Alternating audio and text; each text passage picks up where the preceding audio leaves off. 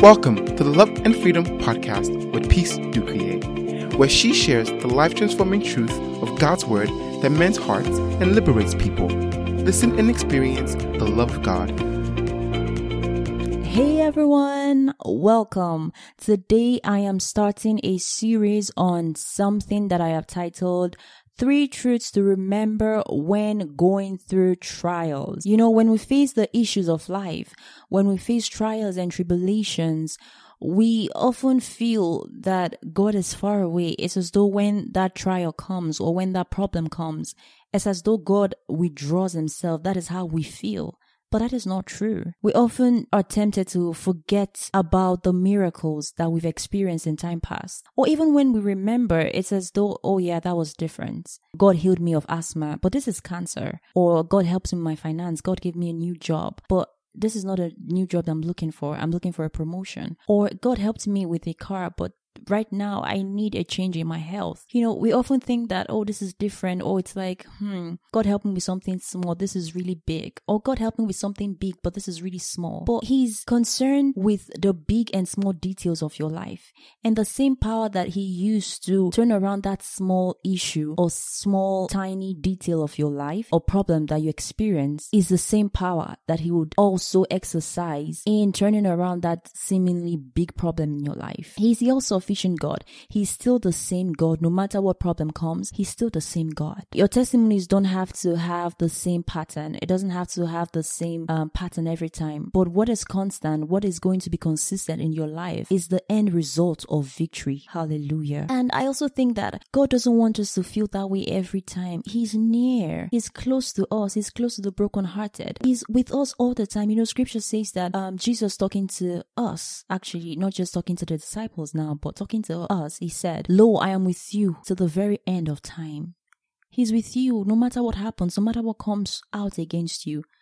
Jesus is with you. And I feel like it breaks his heart when we face issues and then we start panicking and it's as though we forget that he loves us. We forget about his promise. Scripture's talking, he says that he has given us exceeding promises so that by these promises we might escape the corruption that is in the world. So today I am going to be sharing 3 truths that we should remember when we are going through trials. No matter what you're going through in your life, you can experience joy. You can always be joyful. You can always experience peace in your heart, no matter what you're going through. Hallelujah. And the first truth I'm going to start with today is the most important of them all. And that is that God loves you. Yes, say to yourself, God loves me. God loves you and he will do anything for you. God loves you and he will do absolutely anything for you. Hallelujah. You know, 1 John 4 verse 8, the B part says that God is love. So it means that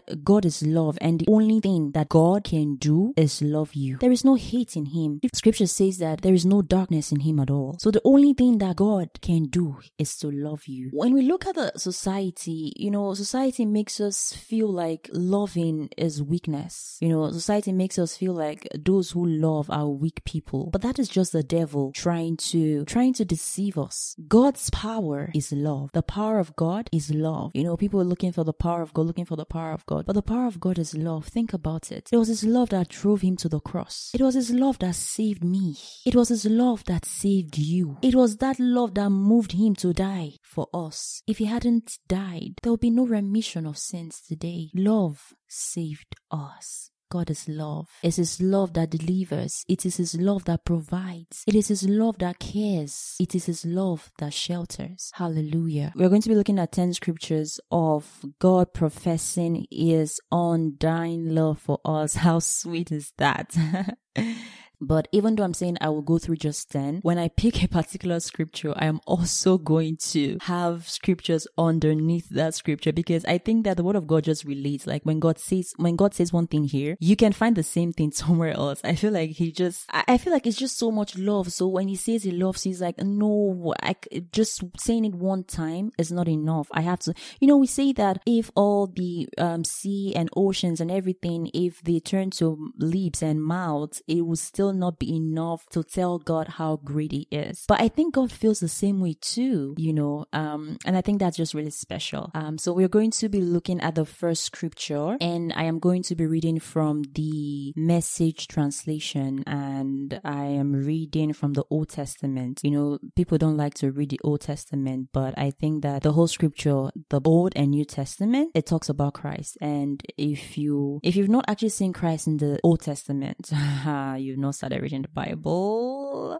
But yeah, so I am reading from Zephaniah. The Old Testament is beautiful. I love the Old Testament. There are a lot of beautiful things in the Old Testament, and of course the New Testament is beautiful as well. It's lovely. It tells us about who the new creation is.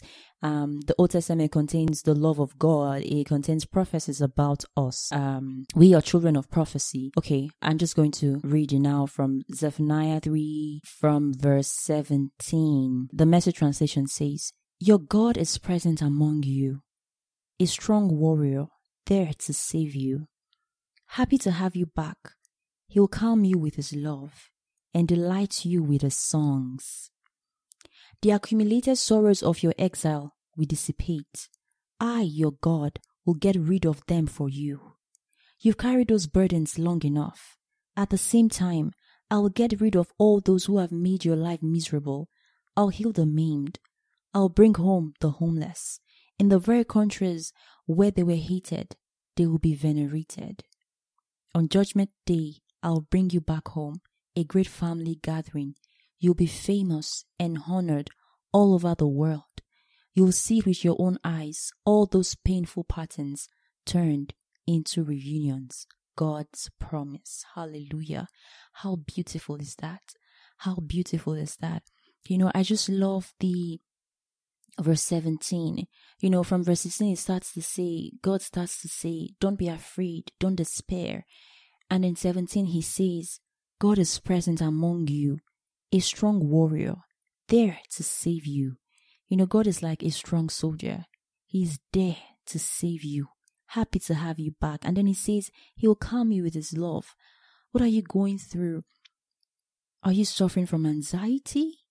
So much thoughts, pressures in your heart. It's like you can't even think straight. Now He says to you, He wants to quiet you with His love. When we experience the love of God, troubles, anxiety, depression gives way. Because the love of God is power. The love of God is powerful. The word of God is a strong force. The love of God is a strong force. And when the love of God fills our hearts, there is no way, there is no room for anxiety. So now He says to you that He wants to quiet you with His love. And He says He will delight you with His songs. I love the way the Amplified translation puts this verse. And I'm going to just read the Amplified translation. So I'm reading Zephaniah 3 verse 17. It says, "The Lord your God is in the midst of you, a mighty one, a Savior who saves. He will rejoice over you with joy. He will rest in silent satisfaction, and in His love He will be silent and make no mention of past sins or even recall them. He will exult over you with singing." This is so beautiful. This is so beautiful. I can just imagine God rejoicing over me. Just for a moment, picture God rejoicing over you. He's excited about you. He's happy about you. I can just imagine Him at night, when you say your bedtime prayer. I can just imagine Him smiling at you, smiling at me, and saying, "Good night, my love." And He brushes the hair off your face. Scripture says that He never sleeps nor slumbers.